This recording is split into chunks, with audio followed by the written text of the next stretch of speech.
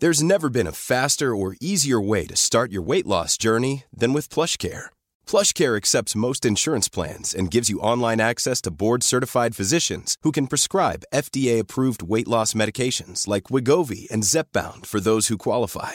Take charge of your health and speak with a board-certified physician about a weight loss plan that's right for you. Get started today at plushcare.com/weight-loss. That's plushcare.com/weight-loss. plushcare.com/weight-loss. It's that time of the year. Your vacation is coming up. You can already hear the beach waves, feel the warm breeze, relax, and think about work. You really, really want it all to work out while you're away.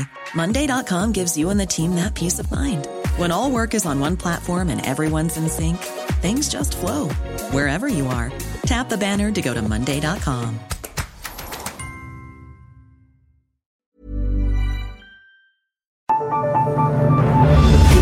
The Michael Reade Show podcast. Tune in weekdays from 9 on LMFM. To contact us, email now, michael@lmfm.ie.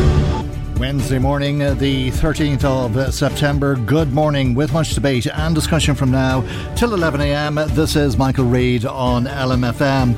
With less than a month before the budget, demand for investment intensifies from every sector. Education is no different, and with an estimated budget surplus of a whopping €65 billion expected over the next 3 years, the ASTI says it is shameful that Ireland is in last place when it comes to investing in young people. The Association of Secondary Teachers in Ireland is calling for a significant investment in schools. Their call comes on foot of an OECD report which was published yesterday. It's called Education at a Glance. It's an annual report, and it shows that investment in secondary schools in this country is bottom of the list at 1% of GDP compared to an average of 2% across the 38 countries that are involved. Let's speak to the president of ASTI, Geraldine O'Brien, who's on the line. And a very good morning to you, and thank you indeed for joining us on the programme this morning. There's a number of ways of looking at this report, but you're looking at it in one way very clearly, and that there has been years of underinvestment in education, and that now is the opportunity to rectify that, I take it. That's exactly it, Michael. The underinvestment for years is now paying the dividends of we being bottom of the league once again. If this were a once-off, but it's a recurrence, bottom of the class every time, how poor is that for a country that's considered a first world country in the 21st century? And we pride ourselves on education attainment, the knowledge economy, the skills economy, and yet this is all done on a shoestring budget. The government need to invest, and invest seriously in Ireland's education, and in particular in second level education, and indeed in primary level as well. And that would undoubtedly be true if we were comparing like with like, or measuring how we spend money on education as a percentage of GDP. But when it comes to overall spending, the outcome is very different. In this country, we've massive revenue from multinational corporations which increase GDP. It's often called leprechaun economics, and perhaps that's distorting the reality of the situation. That's it, Michael. Because we have so many tech companies located here in Ireland, it is distorting the image, as you say. But it's not a good overall indicator. Like when you're bottom of the league, you're bottom of the league. And when you compare total expenditure in second level, it's only, in Ireland, it's only 1% compared to the EU average of 1.9 and the OECD average of 2.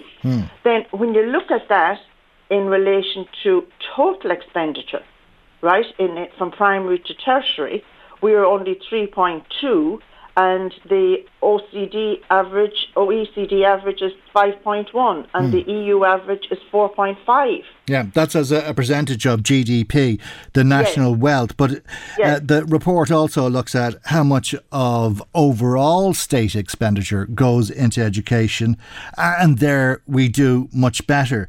12% of all the money the government spends goes on education. That compares to 10% on average across the countries. That's correct. But you must factor into that, Michael, the demographics in Irish society. We have a very young population attending primary, second level and third level education. So that distorts the figure. Our ratio, when you take it as a ratio, our ratio of people from the 12 to 25 age group is much higher than in the OECD. So we have the youngest population. So as a pro rata investment then, it looks as if we're doing well, but we're actually not, because it's when you take it on a student for student basis, it's that figure is distorted. We've more children here. Yes. Yes. Okay, right. That obviously skews this somewhat, but investment has grown. And we acknowledge that, and investment was increased during the COVID period, but unfortunately it wasn't sustained. If the investment that was put into second level education to keep the schools open in as far as was practically possible at the time, if that investment had to continue, we should and would be in a much better place. But it was a short-term measure, and unfortunately it's not continuing. Okay, and this report looks at 2020, a number of years ago, obviously, but it is obviously the latest data available to the OECD. And between 19 and 20, across the OECD countries, investment in education increased by just 0.4% compared to the increase in Irish investment, which was 7%. And that again, it's as a percentage of the cake, it looks higher, but when we take it on the demographics again, it's if you average that out over our student population, it's not such a significant increase. Well, it is significant. We welcome it, but it's not enough. It's not enough. I mean, management at the moment are calling for higher capitation because they can't keep the schools open for heating and lighting, the utility bills. So that's an issue. It certainly is an issue because the upshot of that is that parents end up being asked for voluntary contributions that they've no option in deciding to contribute or not. It's an obligatory contribution, as it turns out. Well, if it's a voluntary contribution, it's a voluntary contribution. The word voluntary has a definition, and it has a very distinct definition. It's not a mandated, it's not a compulsory deduction. And in a country where we have supposedly free second level education, parents should not be pressurised to give so-called classified as voluntary, but in many instances are compulsory, because the students of the parents who don't make the contribution, those students feel it. But what are schools to do if they don't oblige parents to pay these contributions? Should they have children in classrooms, dark classrooms that are freezing cold? Well, how can a student learn? How can a teacher teach? How can teaching and learning continue in the classroom if you're shivering with the cold and you have to have an overcoat on to keep warm?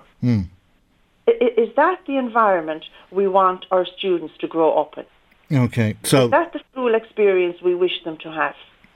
Okay, so if the government needs to there's the other option then that the government invests more and that the schools have enough from the money that they receive from government to turn on the lights and the heat and that sort of thing. The capitation grants should be adequate to run the schools. Now, admittedly, schools may have a trip and they may need money for buses. That's a once-off and it's a slightly different issue. But the day-to-day running of the schools, the heating, the lighting, the cleaning, that should all come out of the capitation budget. Okay. Were you surprised at how much teachers earn elsewhere compared to Ireland? They measure this in dollars, but if you compare like with like, it is certainly more attractive to work in a lot of other European countries. Yes, and we constantly hear the mantra in Ireland that the teachers are well paid. But when you look, as you say, at the salaries in other countries, and while it's stated in dollars, it's very easy to translate that. The salaries are higher in Australia, Austria, Germany, the Netherlands, Canada, and not to mention Dubai and the East. And that's where the Irish graduates are going to. Okay, and to make it easy for me to explain to our listeners, I'll just give some of those figures in dollars. In Ireland, the average $60,000, Australia 63, America 66 plus, Denmark 74 plus, Netherlands 79 plus, Austria almost 80,000, and in Germany it's over 95,000. I mean, compare that with the salary of an Irish teacher on 38,000. Well, is it any wonder we have a teacher shortage? Well, they're saying on average for secondary teachers $60,000. Well, they're saying that because they're taking you as midway in the scale. But the scale in the Irish context is one of the longest. It's a 25-year scale. So if you take the teachers who are starting on their starting salary of 38,000, and we must also remember that the starting salary assumes incorrectly in a lot of instances that they have a full-time job. That's not the reality in the Irish education system.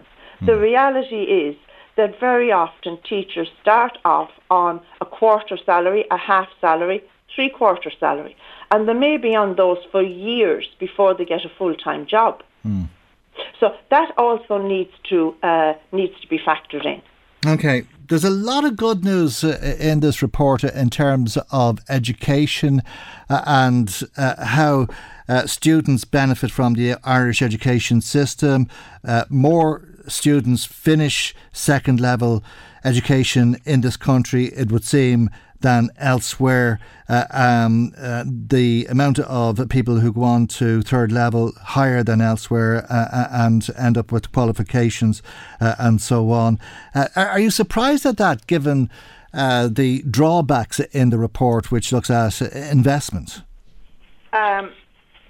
It just indicates how well we do with so little funding. Ireland, as you correctly said, has the highest school completion rate. And historically, there would have been a value placed on education by parents. That, parents made huge sacrifices to have their children educated, to ensure their children completed second level and, if possible, third level education. So we have the highest completion rate, right? And that's admirable. And we ought to take pride in that and give ourselves a clap on the back for it. However, we have the lowest levels of 25 to 34-year-olds whose higher education has a vocational orientation aspect. And currently, that is where the skills shortage is in Ireland. Now, it's explicable by the fact that we have a high rate of transfer to third level, okay, but not in the vocational sector. not in the vocational sector in second level. Okay, but we are doing well in terms of we're doing well, and we're doing very, very well. And but is it your belief that we could do better? Well, what was Bertie Ahern's phrase? A lot done, more to do. Right. We could do better. I mean, if we're bottom of the class, right? If we're bottom of the class, nobody likes to be known as the bottom of the league, the bottom of the class. If we even moved up to the middle of the class, it would be a very good indication of investment in Irish education. Okay, all right. Well, we'll leave it there for the moment. You've obviously looked at this and made the case to government that this is outlining an underinvestment, and undoubtedly you'll be watching the response on the 10th of October when next year's budget is announced. Thank you indeed, though, as always, for joining us on the programme today. Geraldine O'Brien is the president of the Association of Secondary Teachers in Ireland. That's the ASTI. Michael Reade on LMFM. I just want to bring you a text that came to us towards the end of the programme yesterday, just as we were going off air, because it related to a text that came to us the day previous on foot of the news or the leak or the kite flying or whatever way you want to put it about next month's budget, because we heard from Fianna Fáil that some pensioners can expect to be taking home more than €300 a week, way in excess of more than €300 a week if they're on the fuel allowance. And we'd a caller who appears to have offended some of our listeners, saying, why do I go to work and pay my taxes for pensioners who don't need this money? They've no mortgages, they don't have any travel expenses, do they really need that, and why am I funding it? But we got a text, as I say, just as we were going off air yesterday, from Margaret, and she said that texter asking why he's working if pensioners are getting €300 a week. Let me tell you, they get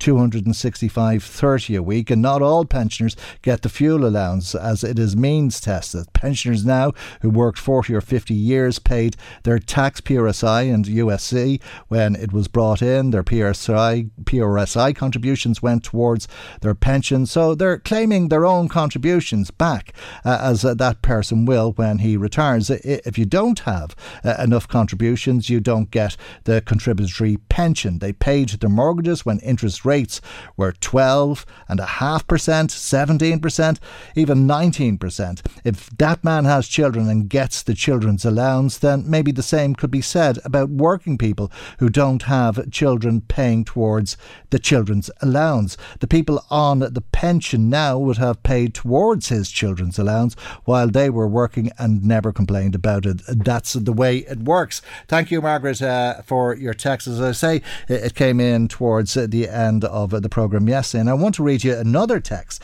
which came to us this morning about antisocial behaviour and indeed the children's allowance. Our caller says the majority of this trouble that we're hearing about is being caused by children who are under the age of 18. Their parents should be either fined and imprisoned or their dole cut at source. I can guarantee they'd know where their lovely little brats are then. Kids having kids is the main issue here. They should take an approach like China and support one child, and then you're on your own, instead of handing them extra money for more children, houses and the rest of the benefits that go along with it. I've worked all of my life and will never get to own my own place and can't even afford the rent these days, yet these people are handed houses, benefits, the lot. Why would they go to work? They earn more sitting on their asses at home. It's an utter disgrace.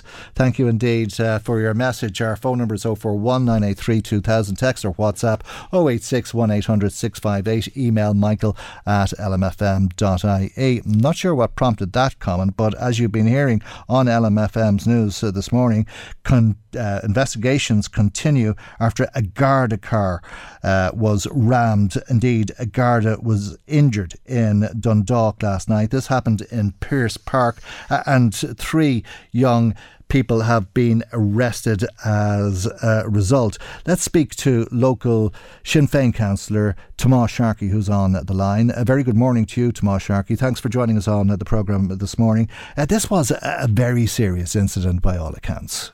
It was very serious, and good morning to you and to all your listeners.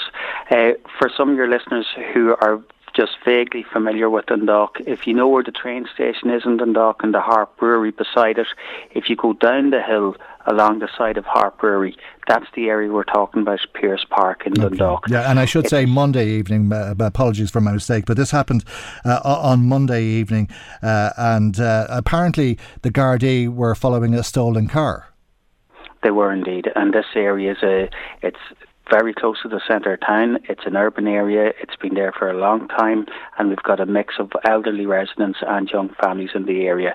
So our thoughts are with the guard who's unfit for duty because of this horrific and terrible act on Monday, where a stolen car rammed into a Garda squad car.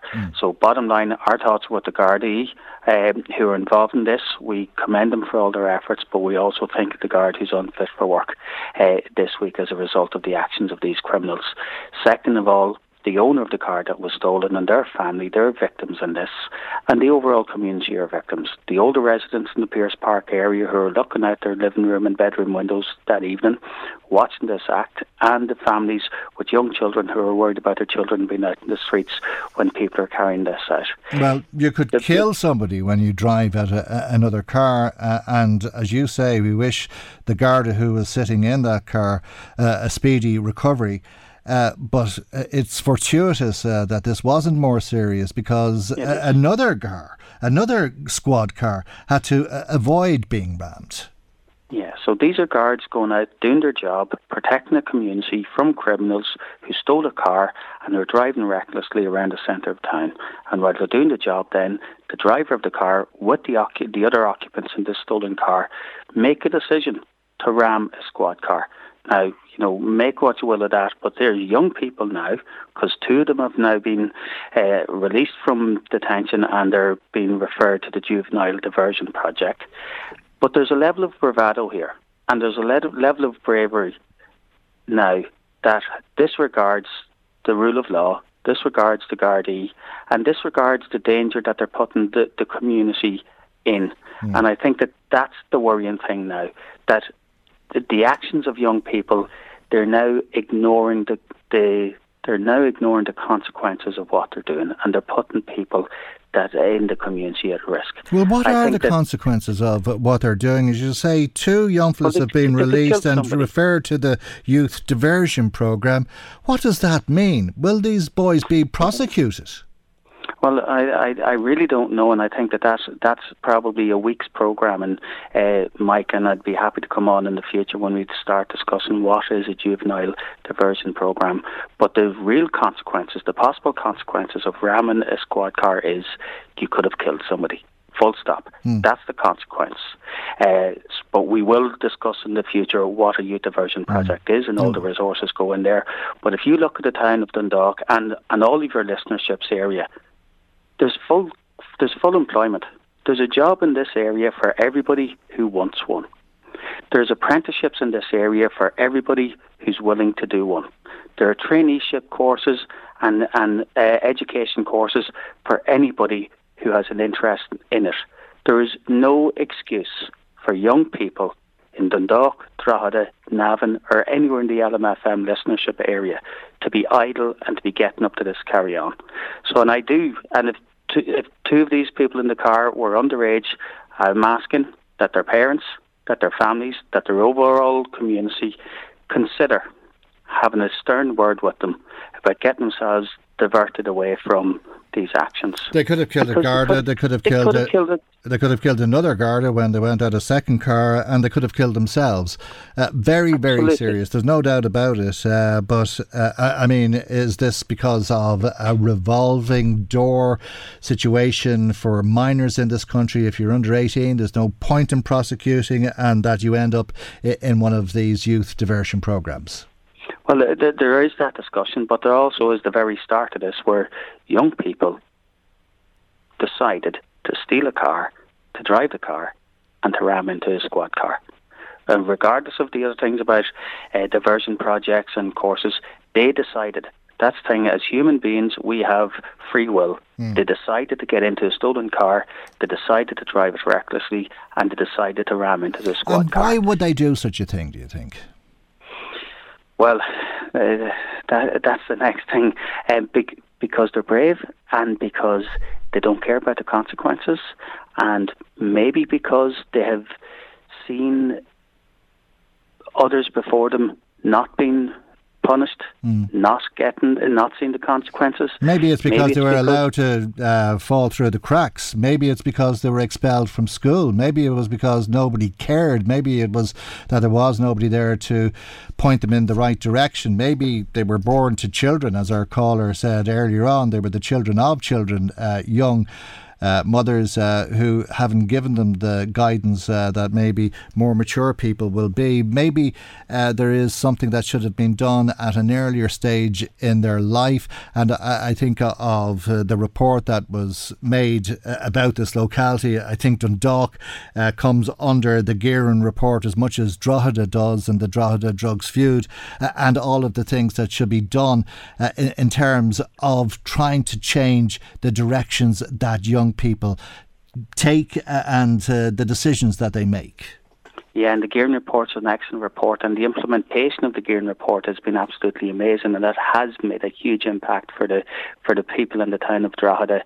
You know, there was a series of an awful lot of houses were visited by the Garda Síochána, where young and old people were asked to account for their possessions, how they own that car, how they own these fashionable clothes, expensive items, and they were made to account for that, and if they couldn't account for how they came into possession, well, they were confiscated. But also part of the Gearan report, Drogheda now has the first dedicated electricians apprenticeship training centre, solely for electrician apprenticeships, and that was as a direct result of an intervention through the Gearan report to make sure that there's traineeships and there's pathways to education, pathways to traineeships, pathways to employment for young people, and I think that's what we have to do. But don't forget, there is a job in this area for everybody who wants one. There's a course, there's a traineeship, there's an apprenticeship in this area for everybody who wants one, and I think we now have to work as a society to make sure that everybody wants to work and to train and to be educated. And if somebody steals a car and rams a Garda car and then tries to ram another Garda car, I'm not talking about this case specifically, but in a hypothetical situation, if you like, or in general terms, if you committed an offence that is as serious as that, should there be a prosecution? Should there be a prison sentence in your mind? Of course. Okay, we'll leave it there. Thank you indeed. No doubt. Thank you very much, Sinn Féin councillor in Dundalk, Tomas Sharkey.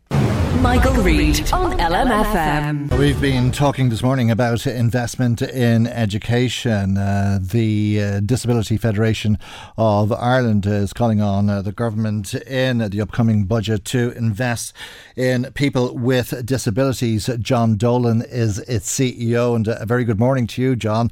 Thank you indeed for joining us on the programme this morning. You've a long wish list that you'd like to see fulfilled through the budget that for the most part would help or allow people with disabilities to live independently. Yeah, well, we prefer not to be calling it a wish list in this sense. There are a number of things in it, because this is absolutely 100% in line with the ambition of government, that the things that they know themselves they need to do, the things they've done research on. And so it's not a kid of 7 coming up with a wish list for Santi. These are real things that impact on people. And in the community that you serve, there are people with disabilities and families. Like and their situation is pretty poor and dire at this stage. There's huge concerns now about the sustainability of services that people are currently getting. There's trade unions and trade union movement are planning industrial actions, not to get at the organisations, but to actually get at government for years and years. I'm just giving that as a headline of how unsustainable things are. our budget package, you can put, there's a couple of things in it that are what I describe as being able to get people to the front door so that they can face out with confidence into the community. And the other side of it is what has to be there to make the community accessible transport, assistive technology. The local authorities doing a range of things to make life easier for people, and local transport. I mentioned that I think already. The housing situation, and then on the getting to the front door, if I put it that way, the basic health and social services that are needed for people.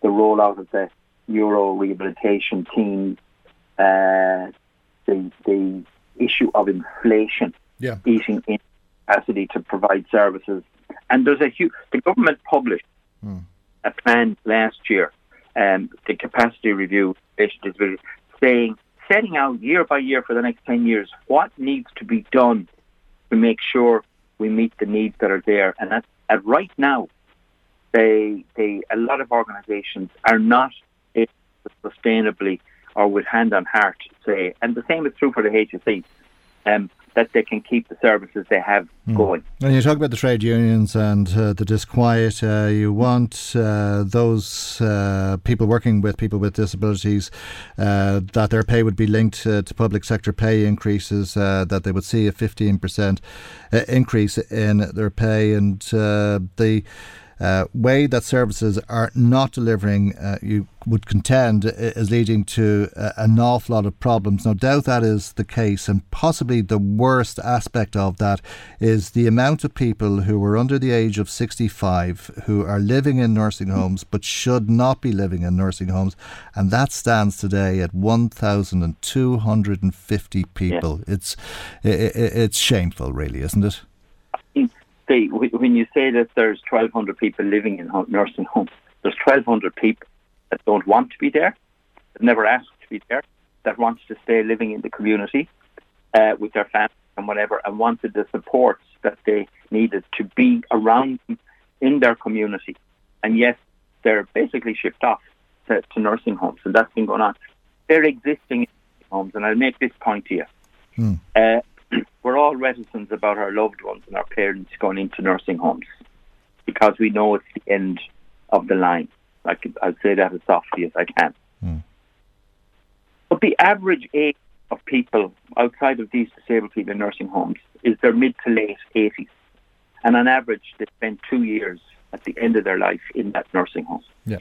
If you're 40 or 50 or 55 or 60 and you're a disabled person, you're going into that nursing home, you could be there for another 20, 30 years, and it's not designed for you. But there are, the other thing I do want to say, there are massive issues here, and I'm saying again that there's nothing here that we're trying to ask the government to do that they haven't actually committed to doing. We could come up with a slightly different list, of course, but these all fit in that. And about 2 weeks ago, when we had the hoo-ha about the Fiscal Council and the government breaking the 5% spending rule, the Taoiseach Leo Varadkar came out and he name-checked people with disabilities and he name-checked carers. And he said, look, we need this extra money if we're to provide service for disabled people and others who need them. Now, I hope that wasn't a quick, flippant answer to a journalist. Well, if it is realised, it'll certainly turn around a situation where it would seem that the state is failing people with disabilities in so many areas. The levels of poverty are unacceptable, the levels of unemployment are extreme, and indeed housing is a national crisis, but all the worse, isn't it, for people with disabilities? Oh, yeah. I mean, the number of disabled people on the housing list declined by half as much, by 5%, against those without disabilities, where it declined by 10% in recent years. And the unemployment is more than double. You know, in round figures, this is the gap. It's not a marginal gap. And the trend isn't that the gap is closing. It's a massive gap. in a whole range of areas, and the trend is that the gap is widening and not narrowing. And the thing about that you mentioned there about the specifics about trying to solve with the retention and the pay issue, that's one formula for solving it. But the actual problem is this, that there are people who are in receipt of services, they are residential or other disability services, who are being supported by or some organisations being funded in one way called Section 39. I don't want to get technical about it. But they're the ones that are being poorly funded compared to other people with the same conditions that are either being supported directly by the HSE or by what they call Section 38. There's a massive gap. And in an economy that has unbelievably full employment, who would have believed it? What's happening is that people who are working in these Section 39 organisations can get offered do the same job with maybe less hassle in another organisation. So what are they going to do? They're going to leave. Yeah. But the bottom line, there's thousands of people with disabilities who are now getting an unsustainable and an unacceptable service simply because of the funding model the state uses. And other people with disabilities and their families are not experiencing that. So there's all sorts of oddities in this. Okay. But I've never seen, Mike, I have never seen in all my years the unsustainability and the flaking away the foundations of being able to provide sustainable and decent services as I've had in the last couple of years. Well, that's a statement in itself. You've been at this for as long as I can remember. John, I've run out of time. Thanks for your time, and hopefully it'll be good news for you in the budget. Thanks, as I say, for joining us on the programme today. John Dolan, CEO of the Disability Federation of Ireland. Michael Reade on LMFM. Yeah, so more of the comments coming to us today. A WhatsApp message from somebody who says, if those yobbos in Dundalk committed that crime in America, they'd be charged with attempted murder of a police officer and then they'd be locked up for 20 years. Firstly, in a youth detention centre, and they'd progress onto a state prison. Our laws here are a joke. Does that Sinn Féin councillor really think that a stern talking to will stop these yobbos from causing fear and intimidation to good people in communities?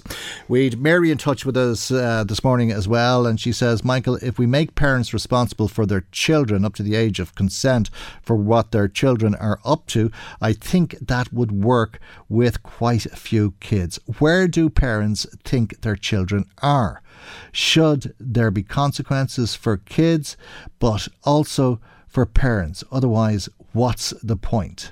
Thanks, Mary, for that. Margaret in touch with us, and she says she was listening to the comment earlier on about lone parents or children having children. I was a lone parent, she says, of 6 children due to being a battered wife. And let me tell you, I never had a guard to my door. Neither did my children run the streets. Most of these crimes are from spoilt brats who got everything that they wanted. And the parents, yes, 2 of them, didn't know how to say no. And thank you for your comment, Margaret, as well. Now, once upon a time, this was normal in Drogheda, and it stopped. But where did the seagulls go? Let's speak to Frank Godfrey. Frank, good morning to you, and thanks indeed for joining us. You were so concerned about this that you called a public meeting. You gathered signatures on West Street, I think. You were even talking at one stage about a cull. But the seagulls are nowhere to be seen anymore. Do you know why? Where have all the seagulls gone? It could be a hit record for Drogheda, Mike.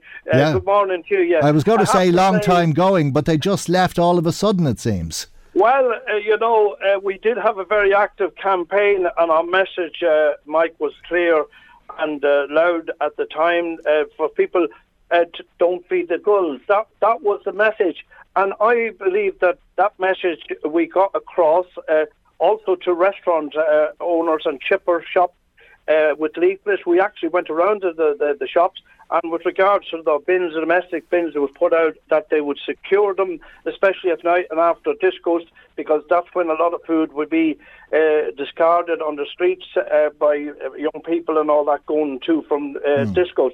So, and for them to secure the bins, and I believe that they did. I've seen a lot of them around the town now in many areas, and they have secured them because of bins. Plastic bags was a big issue, leaving them out, and so the gulls just tore into them with the crows as well. Are you sure? I saw it happen, and I had photographs of it. And, are you sure? Are you sure that people have started to secure the bins and that's? In many areas, they have taken it very, very serious. In fact, a few of the restaurant owners, one there from Algeria, told me that that's what they have done, and anything they can do to resolve the matter. And they have, and in housing estates as well, a lot of residents have also not feeding the gulls, and that was very, very important, because there was open spaces and people were coming out there and they thought they were doing good by feeding the gulls. They're majestic birds. There's never been a faster or easier way to start your weight loss journey than with PlushCare. PlushCare accepts most insurance plans and gives you online access to board-certified physicians who can prescribe FDA-approved weight loss medications like Wegovy and Zepbound for those who qualify. Take charge of your health and speak with a board-certified physician about a weight loss plan that's right for you. Get started today at plushcare.com/weight loss. That's plushcare.com/weight loss. plushcare.com/weight loss. If you're looking for plump lips that last, you need to know about Juvederm lip fillers. With Juvederm Volbella XC and Juvederm Ultra XC, your lip look, whether it's subtle or bold, can last up to 1 full year with optimal treatment and no additional maintenance. Find a licensed specialist and see if it's right for you at Juvederm.com today. That's JUVEDERM.com. Add fullness to lips in adults over 21 with Juvederm Volbella XC or Juvederm Ultra XC. Do not use if you have severe allergies or a history of severe allergic reactions, or if you're allergic to lidocaine or the proteins used in Juvederm. Tell your doctor if you have a history of scarring or taking medicines that decrease the body's immune response or that can prolong bleeding. Common side effects include injection site redness, swelling, pain, tenderness, firmness, lumps, bumps, bruising, discoloration, or itching. As with all fillers, there's a rare risk of unintentional injection into a blood vessel, which can cause vision abnormalities, blindness, stroke, temporary scabs, or scarring. For full, important safety information, visit Juvederm.com. There's never been a faster or easier way to start your weight loss journey than with PlushCare. PlushCare accepts most insurance plans and gives you online access to board-certified physicians who can prescribe FDA-approved weight loss medications like Wegovy and Zepbound for those who qualify. Take charge of your health and speak with a board-certified physician about a weight loss plan that's right for you. Get started today at plushcare.com/weight loss. That's plushcare.com/weight loss. plushcare.com/weight loss.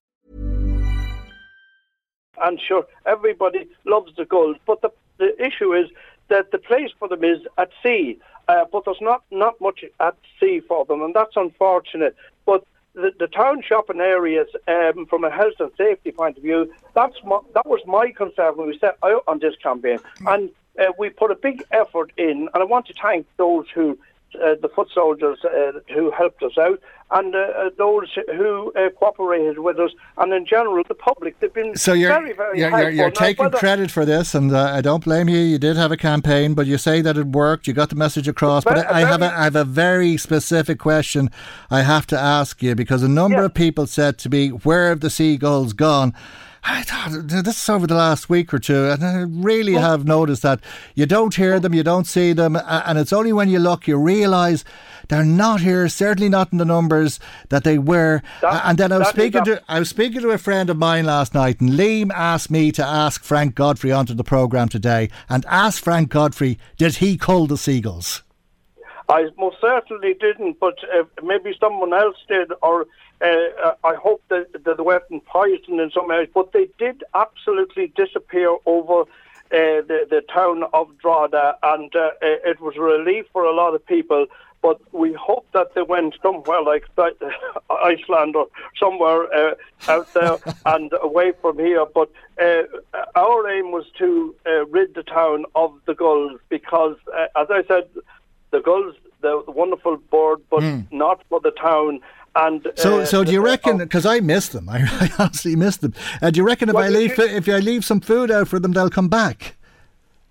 Well, there's no doubt that they will come back, and it's a big issue, a big concern, and they will be back next year because the breeding season is now over, and they do have 2 and 3, and in Chimbley Tops and many estates, people have asked me to come up. I've been around many estates, and so we had to do something about it. And I know people love the birds and all types of birds, but the thing about it is it was just getting out of hand, and there was an invasion of them here back in June. And as I said, we had to do something about it. And people cooperated, and they stopped feeding the gulls. Are you surprised? Are you surprised? I am surprised. It's because, weird. Like around the bus station, when I often take the bus out to, I used to see quite a lot of them around there, and people would be throwing food to them. And I would say to them not to do that because you're not helping the situation here, So they would take it on board, some of them, and some people felt like, if we want to feed the gulls, we'll feed them, and that's it. That's democracy. You can do. We need to find out, though, don't we? We need to be sure. Well, it would be illegal. Because it would be illegal to cull the birds because they're a protected species. And I did write to the council this morning and asked if they could shed any light on this. Would you like to know for sure what the reason for this is? Because I have to say, Mike, It was a sort of a miracle across Drogheda when they disappeared. For me, as somebody that was taking notice and trying to do something to resolve the problem from a health and safety point of view, no other reason other than that.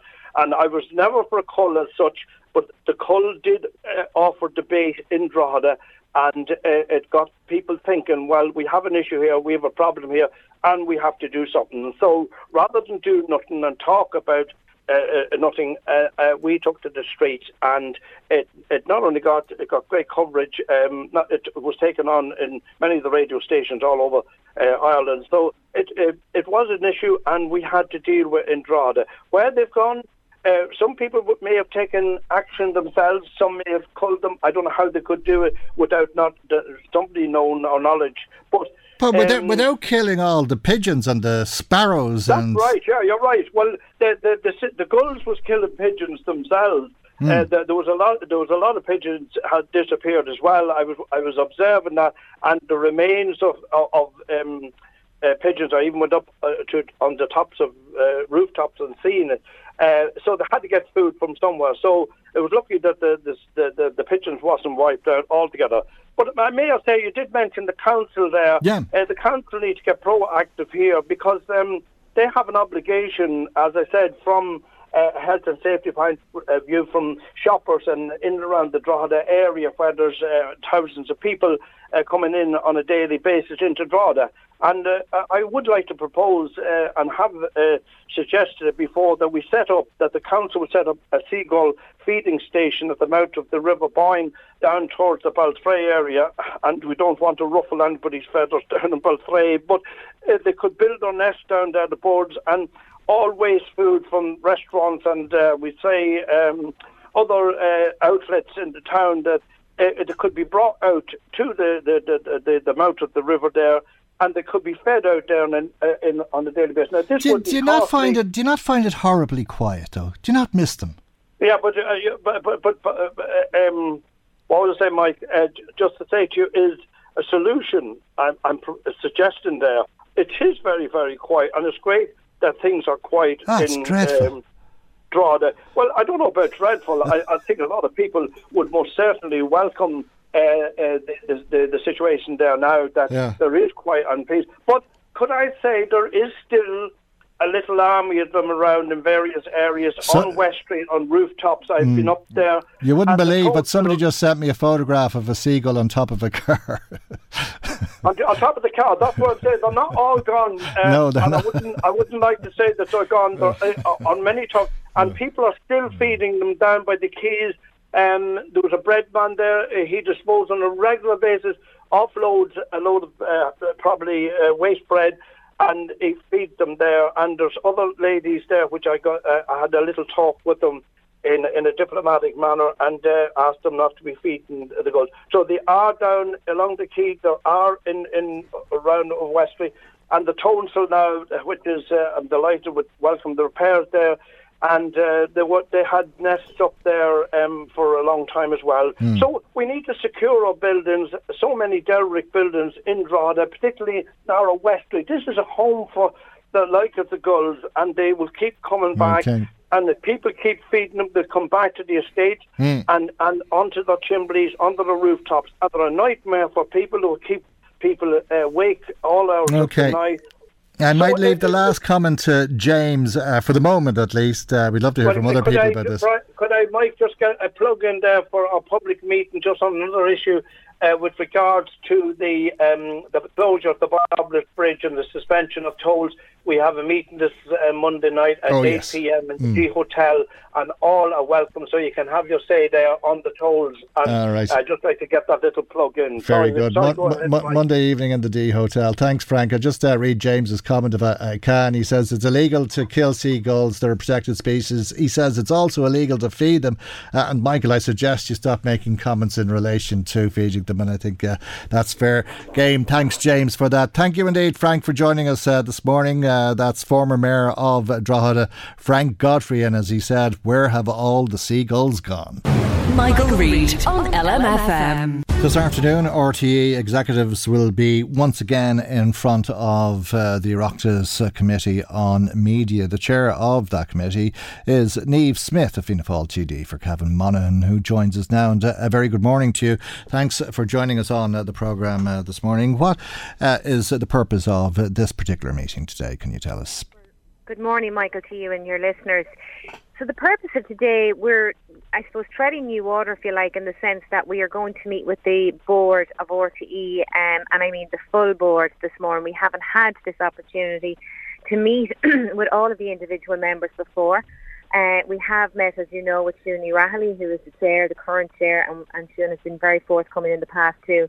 But in fairness to Siún, I would make the point that she's there for a very short time since the revelations have broken, and we're talking about historical stuff with RTE, so it would be really important, and I would hope that someone like Ian Keogh, who's been deputy chair throughout all of this period of time that we've been talking with, and along with other members of the board, will again be able to respond to the Grant Thornton report, which was published over the summer, which really pointed very clearly to lack of oversight, lack of good corporate governance, lack of transparency, all the things that you might expect from a fully functioning board such as RTE. Now, if we're to listen and believe what Maya Doherty told us prior to the summer break, she said they knew nothing. And, a board has a very important purpose of being on any organisation, but particularly with RTE, who is our national broadcaster and has a huge budget every year to spend. We would expect that the board, we see a seismic change in how they're operating, and particularly how their working relationship has developed over recent weeks with the executive of RTE. And undoubtedly you'll be asking about how that money is spent. And you were promised a list of what the top 100 earners are being paid, but that's not going to be given to you. Well, I would be telling RTE board and their new DG that is not acceptable. Fudging matters or giving us answers like commercially sensitive, terminology like that is not going to run anymore, and it's not going to wash with this committee, and I doubt it would with either the Minister for Finance or the Minister with responsibility for Media, Catherine Martin. We are absolutely entitled to, and the public are entitled to know, the pay grades, at least, of the very top 100 earners. And as I said, nobody is looking to name or go after people in any sort of witch hunt way to see who's earning what. But what we do want to know is the balance in terms of where RTE is spending its money. Is it spending a colossal amount of money on the top 100 earners while there's 1,800 staff, and arguably those at the bottom of the scale aren't even making a living wage? 24,000 in some cases. Yeah, which equals the same amount as some member 61, I think it is, who are getting the car allowance. I mean, the day has gone for RTE when it can give us answers like GDPR.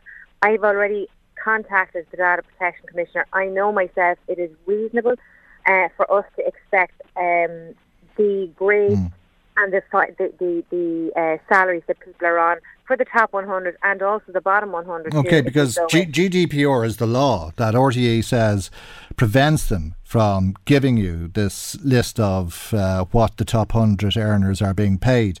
But you don't accept that?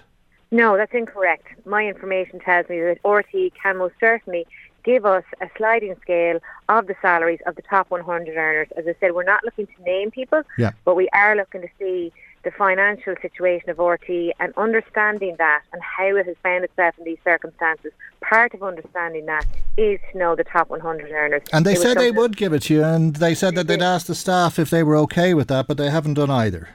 No. So if they need to come before committee to be told that that's not acceptable, well, that's what's going to happen today. As you know, we have the head of HR in this morning, and I'm sure Ms. Cusick has probably listened to many interviews that have been covering the story in the last 24 hours. And as I said, there's no witch hunt here. There's nobody looking to name names, but we do want to know what the top 100 earners are. We do want to know, and I think it is reasonable, and the Minister for Finance and Public Expenditure has said it is unusual to have car allowances when, you know, you don't clock in the mileage, you don't know who people have a driver's licence. Those kind of very obvious. Don't know if you have a car, let alone a licence. And this came to a whopping total of €656,651. As you say, some people are being paid €24,000 a year in salary, and other people are earning most likely much more than that, and then getting a car allowance of between €24,000 and €25,000. Yeah, and they're basic pieces of information that I would be alarmed that RTE wouldn't expect and understand, that both the committee and the ministers need all of this type of information. And I think Catherine Martin has been very clear to RTE that when they do come before committee, they have to be willing to give the information. This, attitude of, or answers, if you like, of GDPR. As I said, we can all check the facts, and the facts are that GDPR is not interfered with if people are not named. If you go to your local authority, if you go to the HSC, if you go to any civil service job, all you have to do is ask what grade a person is on, and you have an idea of how many staff and what grades they are, and therefore what salaries they're on. For an organisation at RTE that has significant public funds, we are more than entitled to know the pay scale of the top 100 earners. We're more than entitled to know about car allowances. All of that is very basic. And other allowances, I take it, sorry for cutting across you, but I mean, the car allowances amounted to 656,000 and a few hundred and change. And there's questions about why people were be giving that in an allowance if they didn't drive. But the total paid in allowances is over €4 million for 2022. Mm-hmm. Yeah, absolutely. And we haven't even touched on severances packages yet at all, Michael. So there is a lot of work to be done here, and I would really hope that the board and the executive of RTE come before the committee this morning with an attitude of fulsome, wholesome information, that we're not dragging the information out of it, that we're not being stonewalled and given smoke screens and, answers like commercially sensitive or GDPR. There is always ways and means, and any organisation that is receiving significant public funding should understand the basics of that is being fully transparent with your information on all of your finances. And RTE is no different than any other state organisation or any other agency that's state funded. and they're not above all of that. What about this €150,000 that Ryan Tubridy was going to pay back? I don't think that was paid back, but he had agreed to pay it if they had continued with his contract, I think. That's correct. So I would be very surprised if some of my colleagues, and including myself, I intend to have that conversation with the new DG as to where that is, because as you rightly pointed out, Ryan Tubridy did make a very clear statement to the committee. He was more than willing to pay that back to RTE. There was no preconditions given to the committee around that 150,000.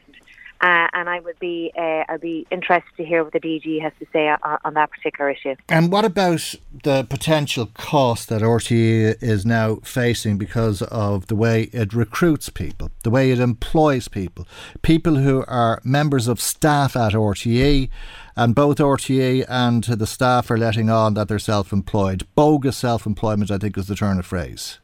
Yeah, well, that all has to come to an end. And as you also would remember, Michael, that Catherine Martin, one of the reports that she commissioned was around employment, particularly external contractors, and what the guidelines and governance that is around all of that. And as I said, we know there's been bogus contracts, there's been zero-hour contracts, and, arguably external contracts have caused a big problem for RTE in terms of living above their means, if you like, in the sense that they evidently couldn't even afford really what Ryan Tubridy was demanding for his salary, or maybe to be more accurate about it, what his contractor, Noel Kelly, was demanding for his salary. And that should have been the bottom line for RTE. They couldn't afford him. But they always had the option. They always had the option of coming back with the begging bowl, and I think they're still doing that. And they will need a bailout. They'll probably be given a bailout. They will be looking for at least 55 million. Apparently, they were looking for 35 million before this controversy erupted. They're losing about $1 million a week in licence fee revenue. So how is all that going to pan out? Well, as I said, these are really golden opportunities, not just for the board, for the executive, to show that there is a willingness to give the information, to share that information and stop this drift of information. We know that that's hugely part of the hemorrhaging problem they have with the licence fee. And the sooner they get everything, all the facts out on the table, be really honest with the public as well as with the minister and the government as to how they've been spending their money, what they have been spending it on, and of course proportionately what they have been spending it on in terms of their overall finances. There's very clear formula here for salaries, for administration, all of those kind of things. RTE has a really big body of work to do, and these are golden opportunities when they come before the committee, because the public are interested in all this. Yep. They have paid, the public have been a very compliant public up to this point, Michael, as you know, have gone into their local post office, have paid their €160 because they value public service and public service information. It has been a trusted source of information and news no more than your good selves, and the future of the Media Commission recognises that. And obviously with the whatever mechanism the government might come up with to replace the licence fee is going to benefit regional and broadcasters like yourselves too, which is only proper and right, because RTE are not the only ones in the business of public service broadcasting anymore, but they are the only ones that have been in the very privileged position of receiving significant state funding both from the taxpayer and the government.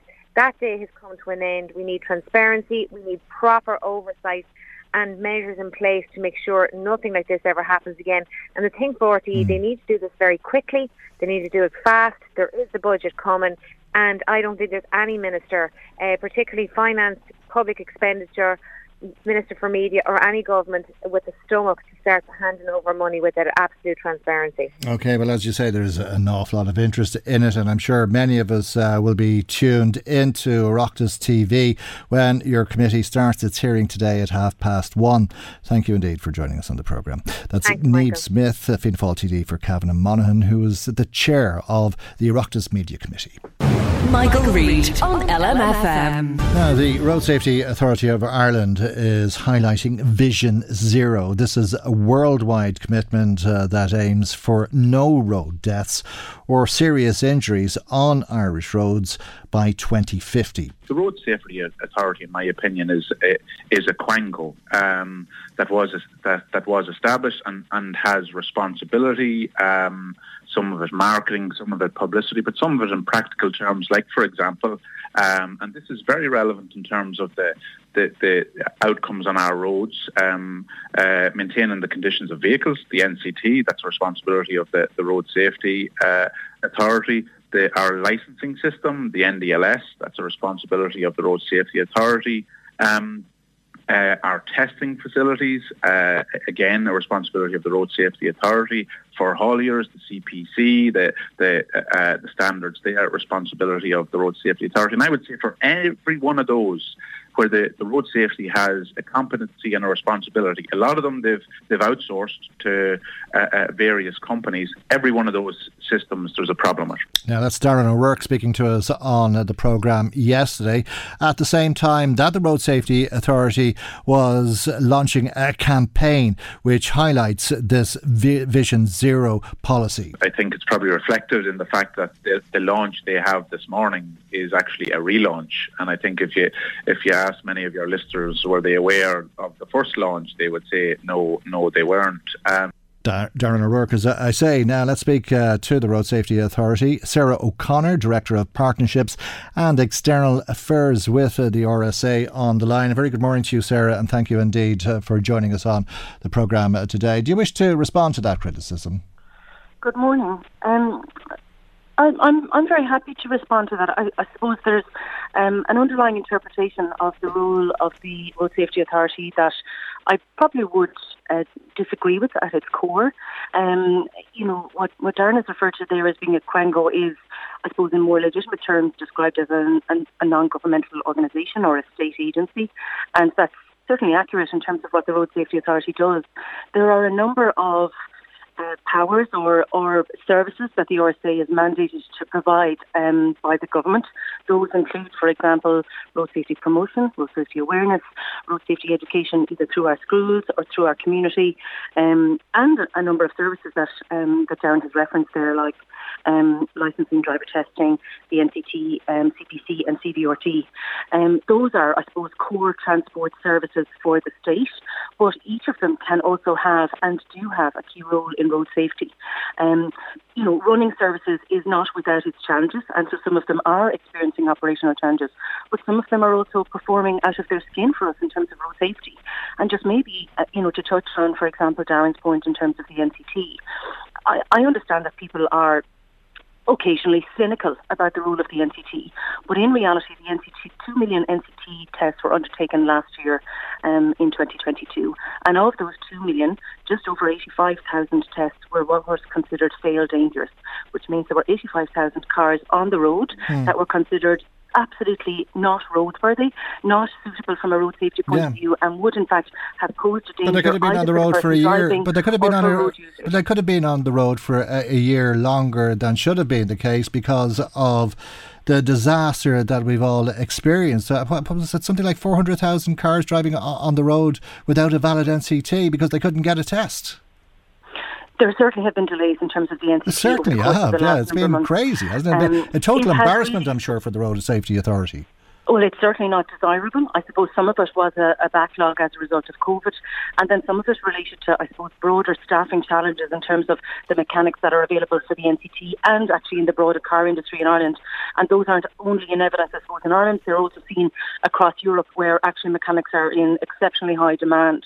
But what I would say to people is that the NCT service is now in a position whereby 37 of the NCT centres are offering people tests within 20 days. A further 14 of those are offering tests within 15 days. There's the priority waiting list is down as low at the moment as 14,000. Earlier on this year, that was in excess of 67,000. So all of the tracking numbers that we work on, and that we hold the service provider to account on, are really strongly moving in the right direction. And we've seen very significant movement and improvement in that.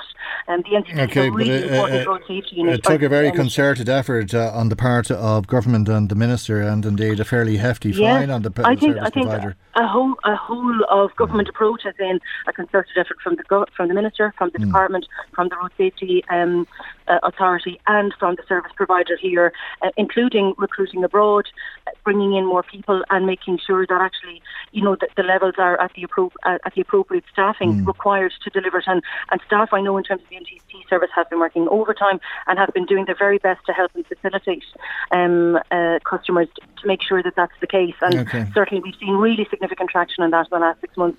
But to be honest, what I would prefer to get back to is to talk about the road safety campaign that was launched. A rehash. It was launched by the government on the 14th of December 2021, and even at that stage they referred back to it being in the programme for government in 2020.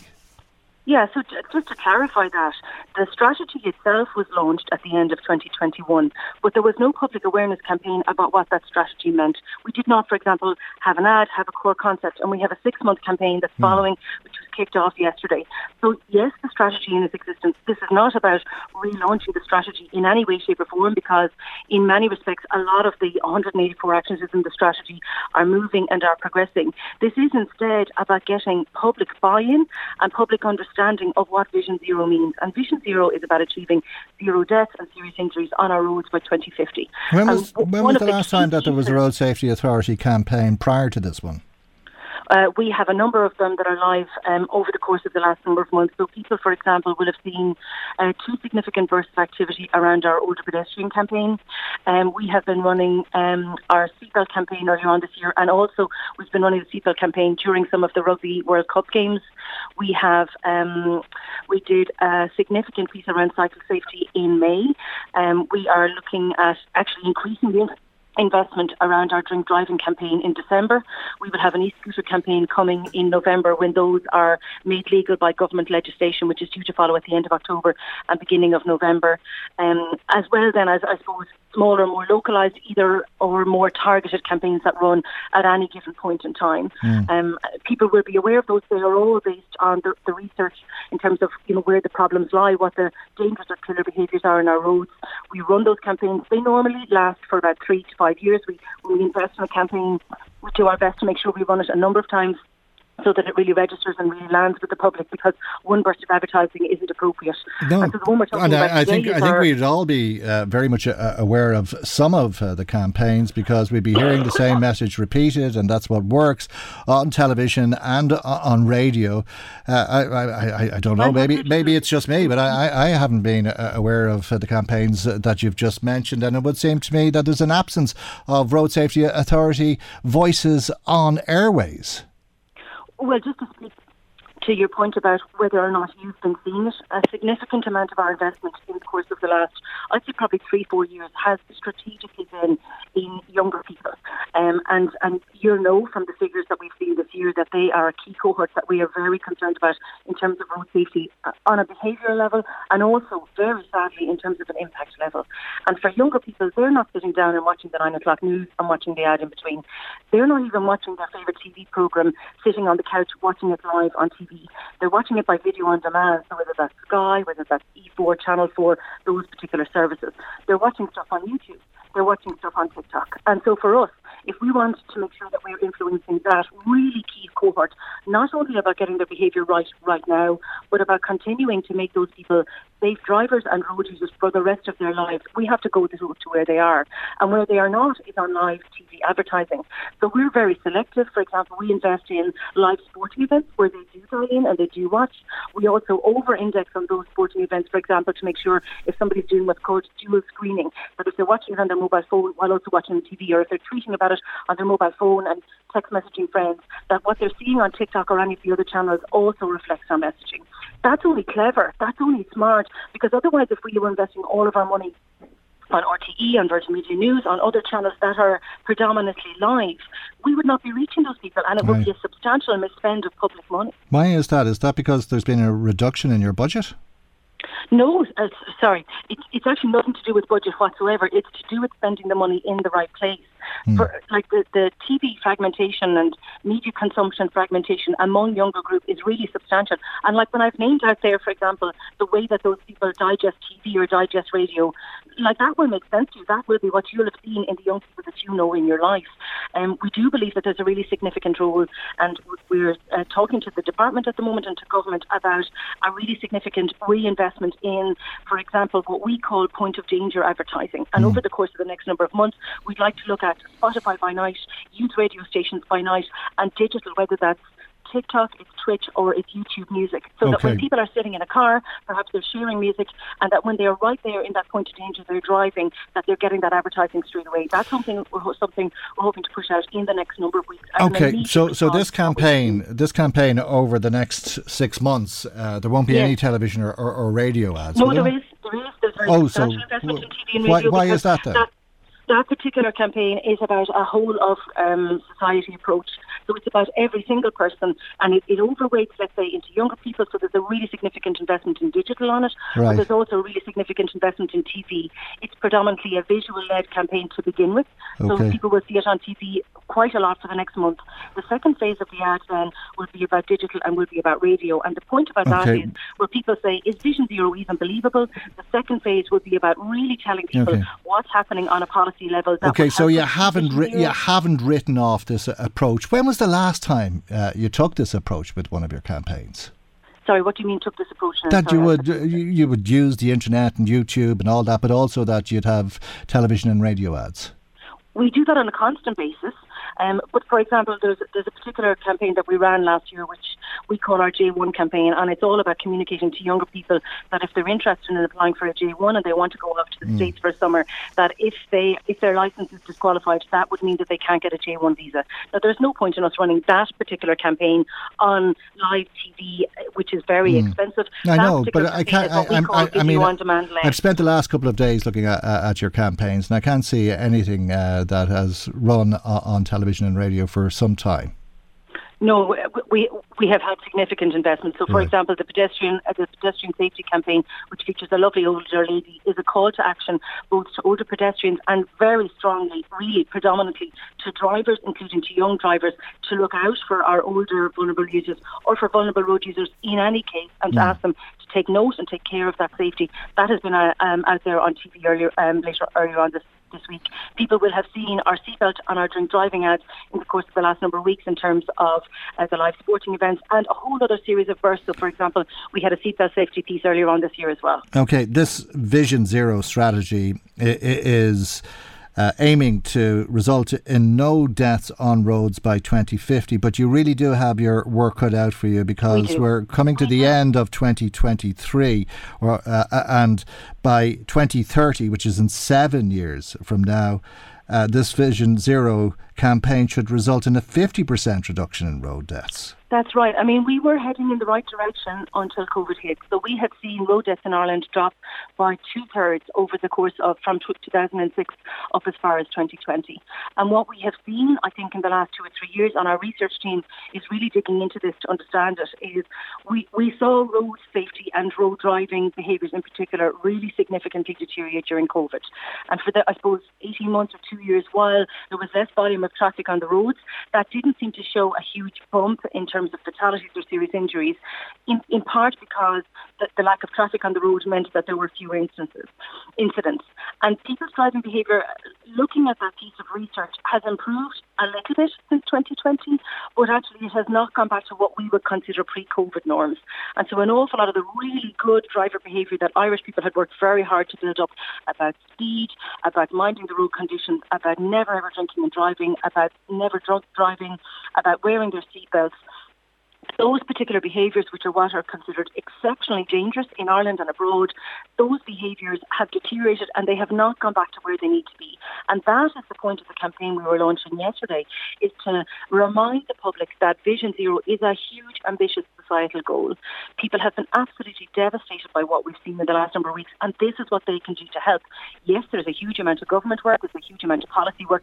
Those pieces are ongoing, they're important, and we'll be working with government to upweight or fast-track any of those we can. But the public play a part, and that's what this campaign is about. It's about capturing the attention, letting people know they're part of something big and something important, asking people to have that road safety conversation with everybody in their lives as one important action, and as a second important action, asking people to identify that one behaviour that they know themselves maybe is their weak point, whether it's distracted driving, whether it's driving too fast, whether it's perhaps having a drink and then they decide to drive or more. And it's for each one of us to say, actually, that's my driving New Year's resolution equivalent, and by God, between here and the end of the year, I won't be doing that. And if we all decided on that one behaviour, we will actually save lives, and we will turn this back in the direction. And repeating that message over and over has an impact. And whatever about the NCT, the NDLS, testing in general, or the CPP, whilst you may not agree with Darren O'Rourke on those issues, do you reject that the Road Safety Authority has taken its foot off the pedal when it comes to road safety messaging? No, and I think I understand from the public, like what we're trying to do from an advertising and media strategy. It's complicated stuff. It's very informed by experts. And for example, if somebody is not the targeted person for the older pedestrian campaign, they won't see it, which means naturally they don't know that it's out there. But those campaigns are following the person around that we want them to see. For example, I actually had the experience personally where a friend called to the house, and they're a little bit younger than me, or some might say a lot younger than me, and they're, I think, aged 28 or 30. And they came to the house and they said, "You did a brilliant job in that campaign last weekend." And I was kind of thinking, what campaign are they talking about? We didn't have a big PR push. I wonder what it is that they're looking at. And they said, "Oh, I saw the older pedestrian campaign." They said, "I saw that lady 8 times over the course of last weekend. I thought it was brilliant, and it really reminded me to look out more than I have been doing." And so that person, when they went on TikTok, when they went on Facebook, when they went on Instagram, that campaign found them, it tracked them around, and really reminded them to say, "Hold on a second, I need to slow down a bit. There are a lot of pedestrians. I have maybe a granny or a granddad I need to watch out for, and actually I need to slow down." And I suppose that we don't expect the public to psychically know that's going on, which is why we're working on our big 3 to 5 year communication strategy at the moment. And our plan is to publish that and to tell people this is what we're doing, in case people get panicky and get nervous saying, "I don't know what the Road Safety Authority is at, are they doing the right stuff?" So that we can explain that to people and guide people through that, and they can understand what the approach is. But I totally understand that people would be critical when they don't have that insider knowledge of, actually, this is the approach, this is smart, this is well informed by research, this is done by tracking, where we measure literally every campaign to say, is this landing? Do people know the call to action is? Do they remember it a month down the line, 2 months down the line? Do we need to tweak it? Do we need to amend it? All of that thinking is built into all of our work. But if people don't know that, and if we're not brave enough to be out there and talking about it, which is what this campaign is all about, people need that help and support to know we're on it. We always love to hear from people with their thoughts. People contact us to say, "I think this campaign is brilliant," and somebody else says, "I think it's awful." Not every campaign is for every single one of us, for example, but that's the gig. We have to talk to different road users in different ways. We have to bring them messages in different ways. That requires us to be brave about using humour, about using memorability, and for example, about this particular campaign at the moment, which is all about Mary Ward, who was the first person to die in the world on the roads as a result of a car crash. It happened here in Ireland, in Birr, in County Offaly. And we wanted to see a point by 2050 where we see our last. Okay. And the campaign is all about telling Mary's story. There's 3 phases of it to build people's awareness, engagement and buy-in, and really so that we get to a point in 6 months' time where people say, "I know what Vision Zero is, I've taken some changes, I bought in, I'm going to talk to other people about it, I care about it, it's my policy." Right. And that's what the campaign is all about. Well, let's hope it works, because we've seen a terrible spike in the number of fatalities and indeed injuries. Thank you indeed, though, Sarah, for joining us on the programme today. Sarah O'Connor, Director of Partnerships and External Affairs with the Road Safety Authority. Thanks to everybody who was in touch today. A lot of comments about seagulls that I didn't get to. John used to be a postman, and he'd say that the seagulls come into towns to have their young, and you'd see them, he'd say, when you were doing your rounds every year in certain places. It was a no-go area, and then they'd go again. Thank you for that, John. Thanks to everybody, as I say, who contacted us. That's our programme for today. Maggie McGuire research. Chris was in the control tower. I'm Michael. God willing, we'll see you for our next programme tomorrow morning at 9 a.m. right here on LMFM. Good morning. Bye-bye. The Michael Reade Show podcast. Tune in weekdays from 9 on LMFM. To contact us, email now, michael@lmfm.ie.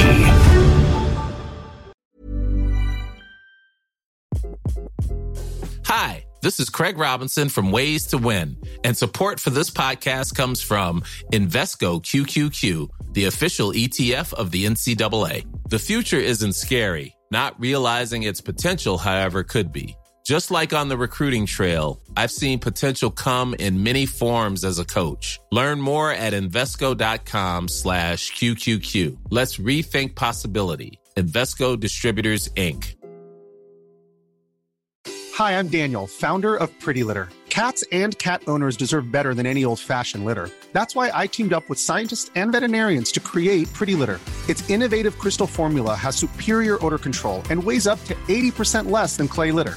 Pretty Litter even monitors health by changing colors to help detect early signs of potential illness. It's the world's smartest kitty litter. Go to prettylitter.com and use code ACAST for 20% off your first order and a free cat toy. Terms and conditions apply. See site for details.